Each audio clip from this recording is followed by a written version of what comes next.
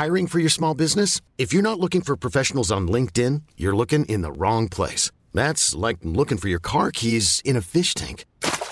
LinkedIn helps you hire professionals you can't find anywhere else, even those who aren't actively searching for a new job but might be open to the perfect role. In a given month, over 70% of LinkedIn users don't even visit other leading job sites. So start looking in the right place. With LinkedIn, you can hire professionals like a professional. Post your free job on linkedin.com/achieve today.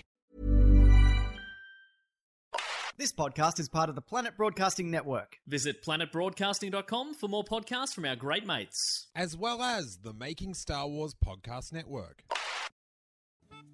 Southern California tickets are now on sale for the Steele Wars 200th podcast live at the Scum and Villainy Cantina on Saturday the 2nd of February at 3:30 p.m. And we will be joined by special interview guest Eric Walker, who played Mace Tuani in the 80s Ewok made-for-TV films A Caravan of Courage, An Ewok Adventure, and Ewoks, The Battle for Endor. Get ready for behind-the-scenes stories from the films, what it was like to work with Warwick Davis, and of course, the maker, George Lucas. Plus, we'll have a special audience mic set up if you've got a question to ask too.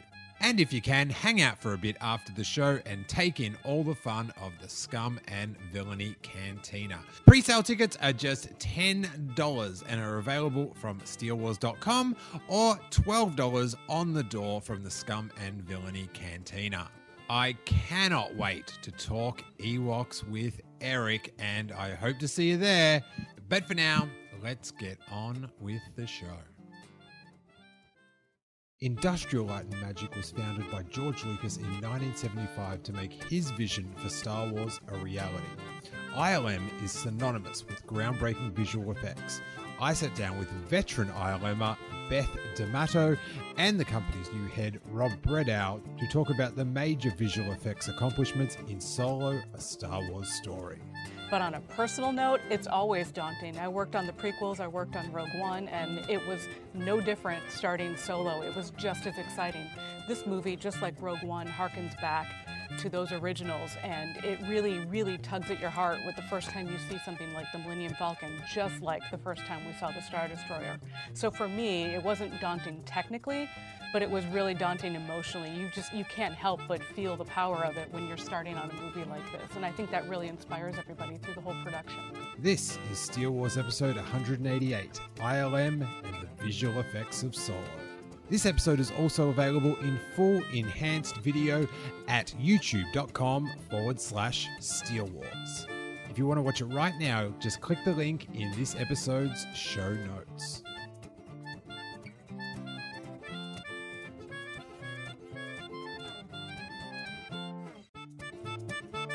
How daunting is it working on visual effects for a new Star Wars film when the original film opened with one of the most iconic visual effects shots of all time, with the Star Destroyer going over the camera? How is that to follow up on 4 decades later? It's a pretty intimidating role to be in charge of the visual effects for a Star Wars film that, like you say, is just such an iconic moment. And for me, it's the whole reason that I'm in this business is because of the impact that those series of films had on me growing up as a kid. So first you want to do your best job possible, and then second you really think like, man, I really don't want to mess this up. Like, I've got to make sure every one of these shots looks fantastic. So fortunately, here at Industrial Light and Magic, we have some of the people who worked on those opening shots, people like Dennis Muren and other legends of the industry, so you can always pick up the phone and ask a question or get some suggestions how to make the train heist just a little bit better. So it really is a great place to get to work on these Star Wars films. That shot has inspired from Samuel L. Jackson to the Solo director Ron Howard. They've commented how an effect it had on them. What effect did it have on you guys when you first saw it? What effect did that shot have? Yeah. Oh gosh, it's the reason I'm here. It blew my mind. I mean, I was 7 years old when that movie came out, and I never forgot it. I've been inspired by it my whole life. And I was going to say, technically speaking, it's less daunting to start another Star Wars movie because, like Rob said, we're surrounded by people who have been working on Star Wars movies and been innovative in this industry for years. But on a personal note, it's always daunting. I worked on the prequels, I worked on Rogue One, and it was no different starting Solo. It was just as exciting. This movie, just like Rogue One, harkens back to those originals, and it really, really tugs at your heart with the first time you see something like the Millennium Falcon, just like the first time we saw the Star Destroyer. So for me, it wasn't daunting technically, but it was really daunting emotionally. You can't help but feel the power of it when you're starting on a movie like this, and I think that really inspires everybody through the whole production. Yeah, well, I guess it's comforting that you're lighting a room with the people that invented the light globe. Exactly. On the Blu-ray, I was really impressed. On the bonus features, there was a lot of stuff in the technical process, and that sort of harkens back to George Lucas was very into educating the viewer on how things were made. Did that influence you guys to get into the business? Absolutely. George Lucas was just such an innovator. I mean, you think of pretty much everything we use in modern filmmaking, he had some sort of hand in creating. So the first real computer graphics in production was started at ILM, and then a tiny little division broke off of it, which eventually became known as Pixar. And then, of course, Pixar, now just across the bay from here, is making these amazing animated films one after another with these fantastic stories. The idea that we can edit digitally, the very first digital editing system, I think, was called EditDroid and was invented at ILM. And George Lucas has just had this passion for innovation, and he's really advanced storytelling tools so much with innovation. So our idea on Solo was, could we take the best of those old school techniques, because we wanted Solo to feel kind of like it had been shot somewhere around 1970 with old school techniques, but then use the best high-tech version, the innovative version of that. So whether that was wrapping a 180-degree screen around the Millennium Falcon, so we could actually use old-school rear projection techniques, but then modernize it with the latest digital projectors and the latest digital media servers, so we could interactively, when Ron Howard calls out, hey, I want to go back to this moment, or I need more blaster fire from the right, we could do that in the moment and give both the lighting and the experience all around the actors, all in real time. Yeah, I was very interested in the bonus features. It seemed like the filming in space in the Millennium Falcon was an adventure for the actors, in that I think Phoebe mentions that it was like going to hyperspace because you've got the cockpit on a gimbal and you've got this giant screen.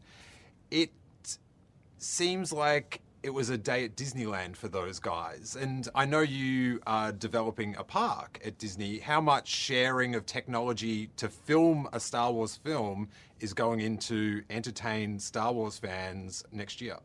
Well, we're really fortunate to be working with Walt Disney Imagineering on the new expansion to the park and the new Star Wars rides. And Imagineering has already announced that there's going to be this Millennium Falcon ride, and that collaboration, that close work between Industrial Light and Magic and Imagineering to give everybody who goes to that park kind of a version of that experience you just described that the actors got to go through. That's something that's super fun that we get to deliver. Yeah, and it sort of delivers a different experience to the Star Trek trope of just rocking the set or pretending it goes from side to side. Was there any injuries on the set that things got a bit too real? There were times where panels came loose and needed to be reattached forcefully so that they wouldn't be breaking loose. Because if you watch that sequence, there's times where the charges are going off and panels are breaking off. So there were times in the sequence when they were supposed to happen, but with so much shaking and such violent action that would happen, it took us multiple days to shoot that sequence. So we spent a lot of time in that little cramped cockpit. There were some close calls. I don't think anybody actually got hurt, but Alden especially spent a lot of time in that cockpit working really hard. So I think he had a sore back from all that flying the Millennium Falcon through the Kessel Run. He had a real run of it. I think for Star Wars fans, one of the most exciting things about Solo was getting to see a younger version of the Millennium Falcon, one of our favourite characters. What challenges were there to present the Falcon in a fresh way? The design of the Millennium Falcon, we called it Lando's Falcon, right? The Falcon that we first discover in this film. And touching the design of probably the most famous and maybe one of the best designed spaceships in the history of these kind of films. You want to be really careful when you change that. But James Klein was our supervising production designer on that, and he's so talented. And he really kind of found that balance between making it new, but still having it throw back to the past. And then also we designed it in such a way that it was really just a shell around the original Falcon, so that during the Kessel Run, pieces can rip off and we slowly reveal the character of the Millennium Falcon we all know and love throughout that Kessel Run. So that was a fun twist to be able to do with the story. Star Wars films, they're known for their detail for fans. How much detail went into each bit of damage to the ship so it reflected the ship we saw in Star Wars? How much magnifying glassing went on? We care a lot about the details like that. So there's actually 12 or 13 completely different models of the Millennium Falcon. So every time a rock impacts it, you saw we ripped off that section and left a hole in that section of the ship. And we were actually literally revealing the ship that you're going to see in Episode 4 below that. So yeah, if we really, all the artists here really love those original films, and any chance we got to pay homage to those films, it was a big opportunity for us. We loved it. Yeah, fill a theater with Star Wars geeks and then ask that question. That's basically what dailies were like every single day. Yeah, that's right. Which version is this? What panel comes out of this one? Yeah, it was quite a discussion, but you could imagine the attention to detail with that many fans who are also working on the movie in a room at the same time. As someone that has seen the films a couple of times, I was very impressed with the new, actual angles we got to see the ship at, where it was the engines and the really cool David Fincher-esque engine sort of going through the intestines of the Millennium Falcon. How much thought was put into that? Yeah, we had a lot of careful design thought that went into first the coverage on the Falcon, and then, like you say, getting to go inside the Falcon, getting to see that coaxium dropped into the engine and all the way to the back of the ship. Those were really fun shots to design. One of the most fun things was just the coverage and the camera angles that Ron Howard had in mind for the Millennium Falcon. We always wanted this to feel like a 1970s movie. So he had recently directed a whole racing movie where he'd put cameras on top of racing cars around real tracks. And we kind of built on that with this film. And there were mounts that we put all over the Millennium Falcon. Of course, these are virtual camera mounts in the computer to make it really feel as visceral and as grounded as possible. And that was some of the fun things, to put cameras on the Millennium Falcon in ways that you haven't seen it before. A fresh thing in Solo for Star Wars fans was the speeder chase, which sort of a little bit Fast and the Furious in a galaxy far, far away. Now, previously, speeders, the effect had been done through Vaseline. Explain how things have developed in 40 years. Well, we had Alden and any stunt actors in an actual vehicle with wheels and speeder-esque attachments to it, and roll bars that had to be painted out. The tires underneath the car had to be painted out. The shadows that all of that left on the ground had to be painted out. So our team in Vancouver really, really nailed how to get that done. But if you imagine all the close-ups of the actors inside those vehicles, there was a lot of structure that was there for their safety, but then had to be painted out frame by frame. So that was just one aspect of it. But then there's the environment itself, which I'm sure you could speak to. That was, sure. Yeah, the buildup of that digital environment. We found a great location, and as we were saying, real cars to run around this abandoned power plant that we found just outside of London. So I think the sequence has like you say, kind of a Fast and the Furious feel, because those are real stuntmen driving real 670 horsepower vehicles down these really cramped areas and doing real stunts. And then some of the shots, even when they became all digital because of lighting or a different change in the sequence, we were still able to heavily leverage that stunt work to give the cars that authentic feel. So hopefully, as a viewer, you have no idea which shots were all digital and which shots were captured in camera, because they should all mix seamlessly together. Watching the bonus footage this morning, it was like I felt naive beforehand that how many different things were part of it. It was quite seamless.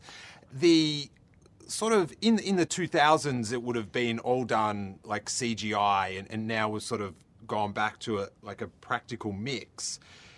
Is that gamut of everything on the table, there's a smorgasbord, does that sort of hinder or just help? I love having as many practical effects as possible, and I think as you talk with any of the other heads of departments, We all get excited whenever we can make things practically. And I'm the visual effects guy, right? I'm supposed to be pulling for the visual effects, but actually I spend more time when we're shooting a movie working with the various heads of departments to make sure that the practical thing has the highest chance of success. And then, of course, if something doesn't pan out or we need to help with visual effects, I'm more than happy to do that. And when we have a starting point that is authentic and real and feels like you really went to a real place, then our effects work just looks so much better because we have this fantastic material to cut it against and to use as reference. And it just helps us all as artists raise our game to that reality. And our techniques vary on different films, but on a film like Solo, tying back to that theme of that grounded authenticity is a really important component of the work. The artists working on the movie enjoy that as well. So many people here worked on the prequels where there was a lot of the digital environment look, and a lot of that work is really technically difficult. But so many people here mastered it. So then to go on to a movie where we're going to do so much, as much as we can to preserve the practical sets, everybody here gets just as excited, but we can take all the techniques that we learned in making something so incredibly digital yet looking so real and apply it to a practical set. So everybody gets excited as a fan, but everyone can take all of those techniques that they've learned over the years and apply it in a practical way, and it makes for a really, really great result. As digital effects artists, is it more of an accomplishment to have 100% digital or have half and half and no one knows where? I think it would be determined who you would be speaking to. If you're going to talk to the matte painters or the digital environment teams, they might give you a different answer. I don't know. I won't speak for them. But for somebody who... Hiring for your small business? If you're not looking for professionals on LinkedIn, you're looking in the wrong place. That's like looking for your car keys in a fish tank. LinkedIn helps you hire professionals you can't find anywhere else, even those who aren't actively searching for a new job but might be open to the perfect role. In a given month, over 70% of LinkedIn users don't even visit other leading job sites. So start looking in the right place. With LinkedIn, you can hire professionals like a professional. Post your free job on linkedin.com/achieve today. Works in the 2D department, our job is to make things look photoreal. If I do my job well, you have no idea I even touched the frame. I can't say I modeled Millennium Falcon. I can't say I animated Rio.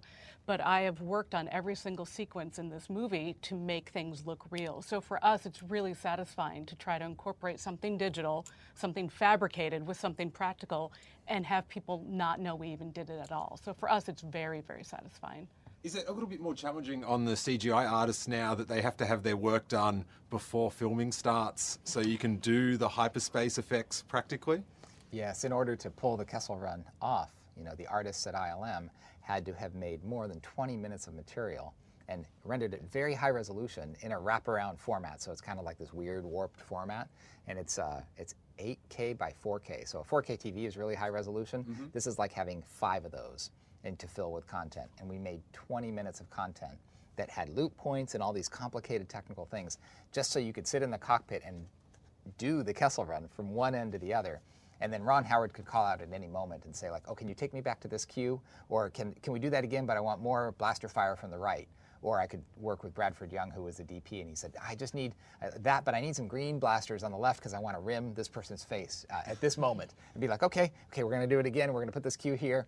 So we could interactively make changes on the set on top of the pre-rendered ILM work, the work that had been prepared in advance, to create the kind of interactivity we needed on set, combined with that high-quality visual that you could photograph directly and put directly into the film.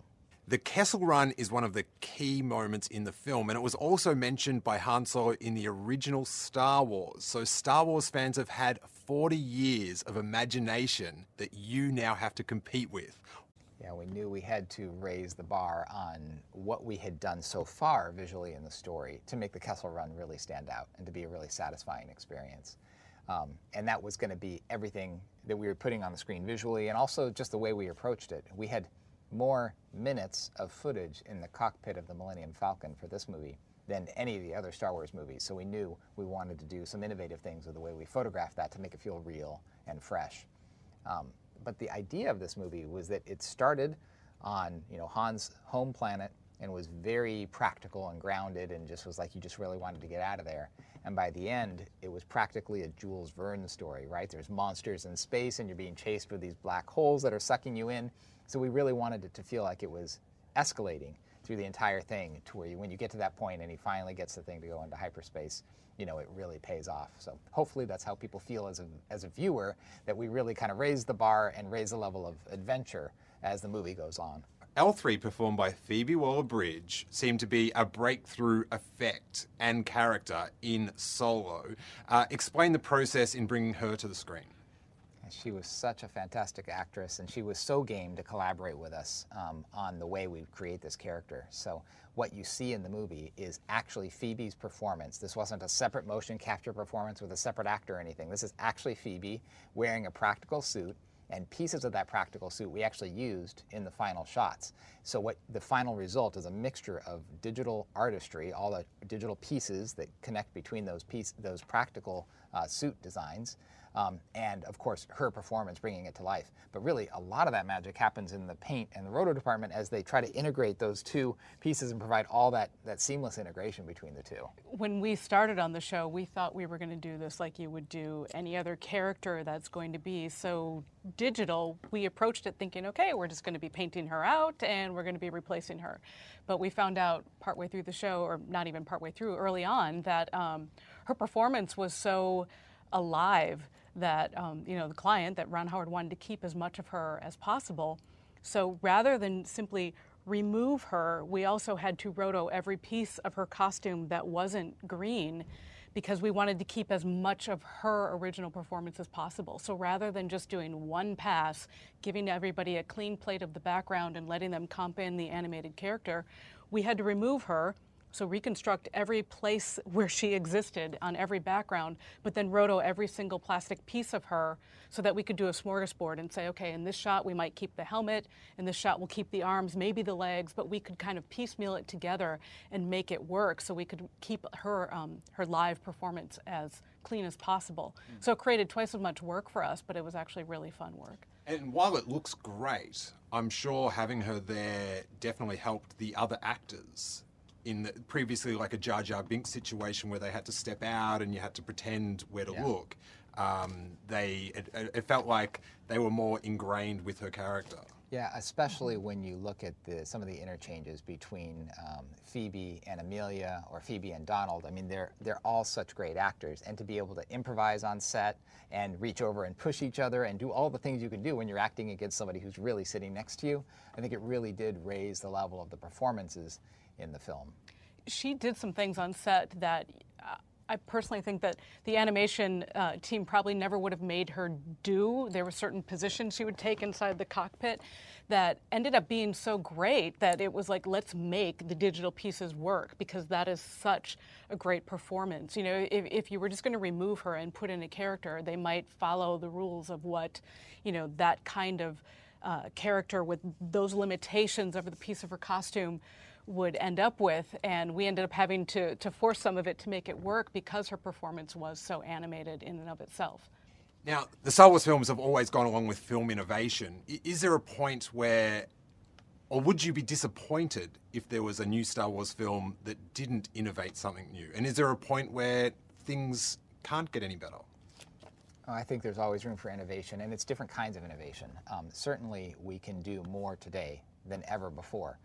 But the kind of things the kind of areas that we're focusing our innovation on now really have to do more with facilitating the creative storytelling and facilitating the director of photography, giving them more information on set so they can make better lighting choices in the moment on set, and facilitating the actor's performance.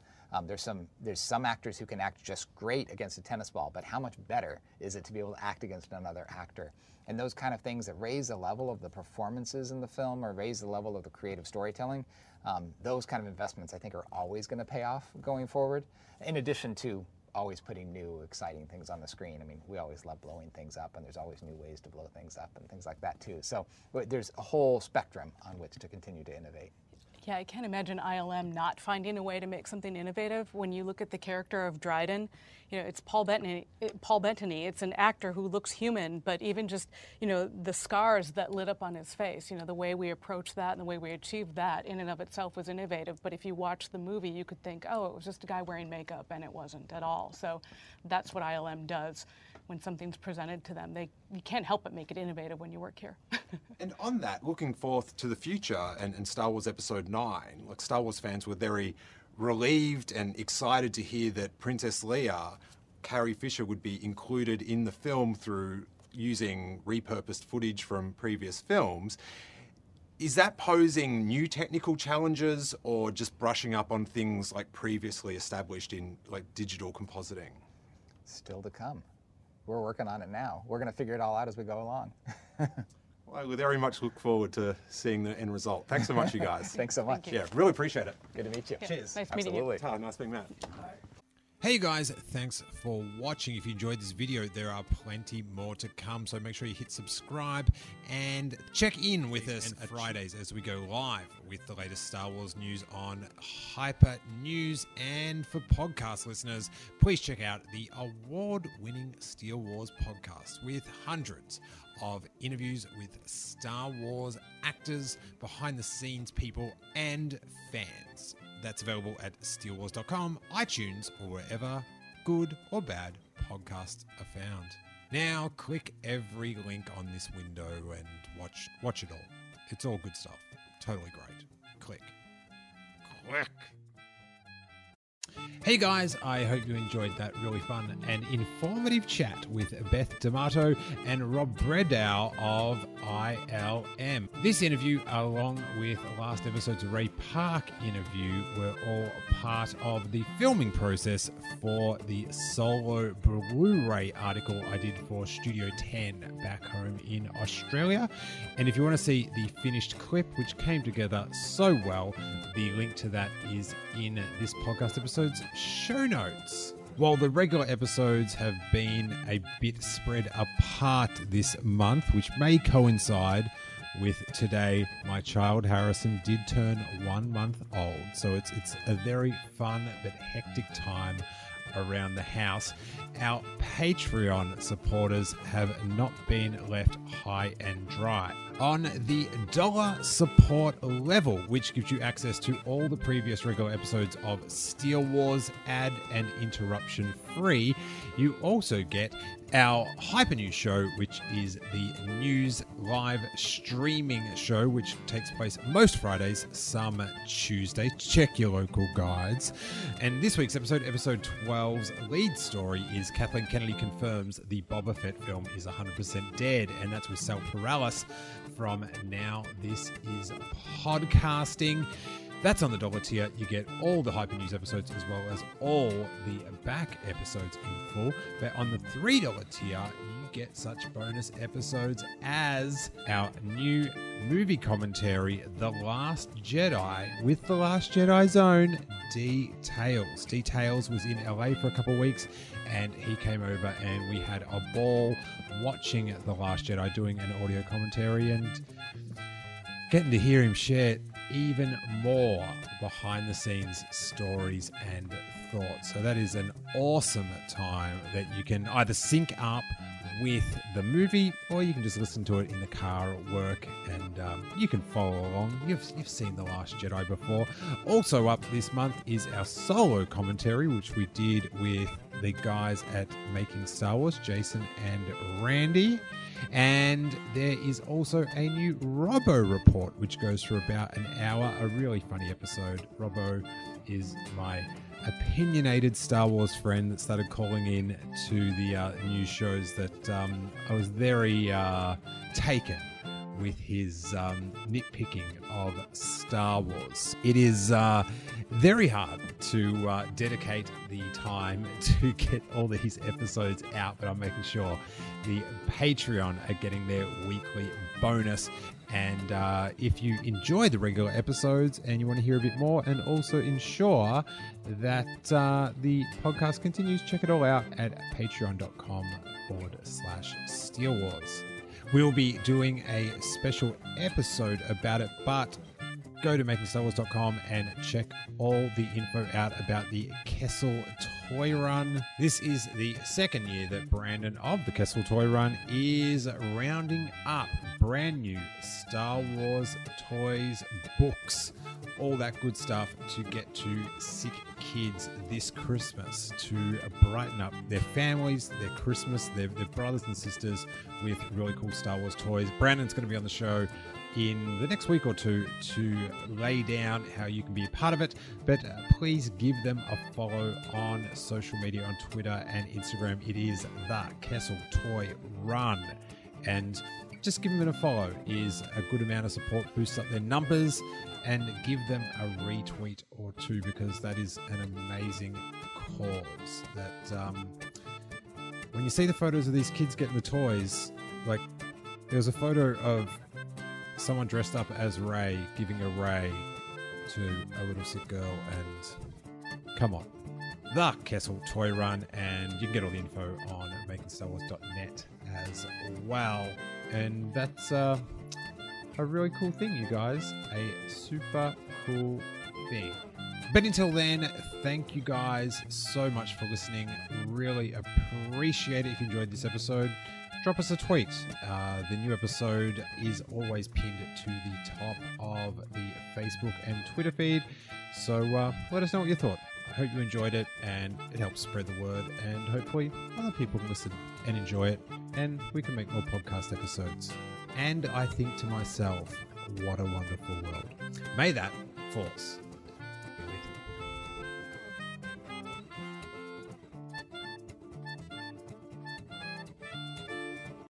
This podcast is part of the Planet Broadcasting Network. Visit planetbroadcasting.com for more podcasts from our great mates. I mean, if you want. It's up to you.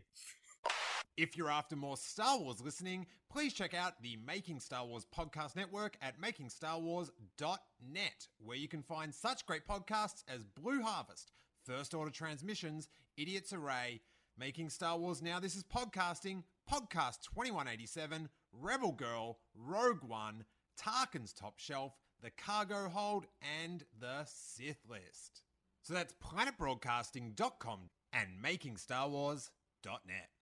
Los Angeles tickets are now on sale for our final live podcast of the year at Geeky Teas, Magnolia Boulevard, Burbank on Saturday, December 15th at 4 p.m. For the first time ever, we'll be doing a live podcast version of our annual listener prediction review show, where we review all the Star Wars news predictions that you guys made at the start of the year. I'll be joined on stage by a grip of previous Steele Wars guests, along with the live audience, to help us decide who was the Jedi Master Star Wars predictor for 2018. And spoiler alert, I did not fare well in this competition. It's going to be a hilarious afternoon of live Star Wars fun, Saturday, December 15th, 4 p.m. at Geeky Teas Burbank. Tickets are on sale at merchostore.com. The link is in the show notes.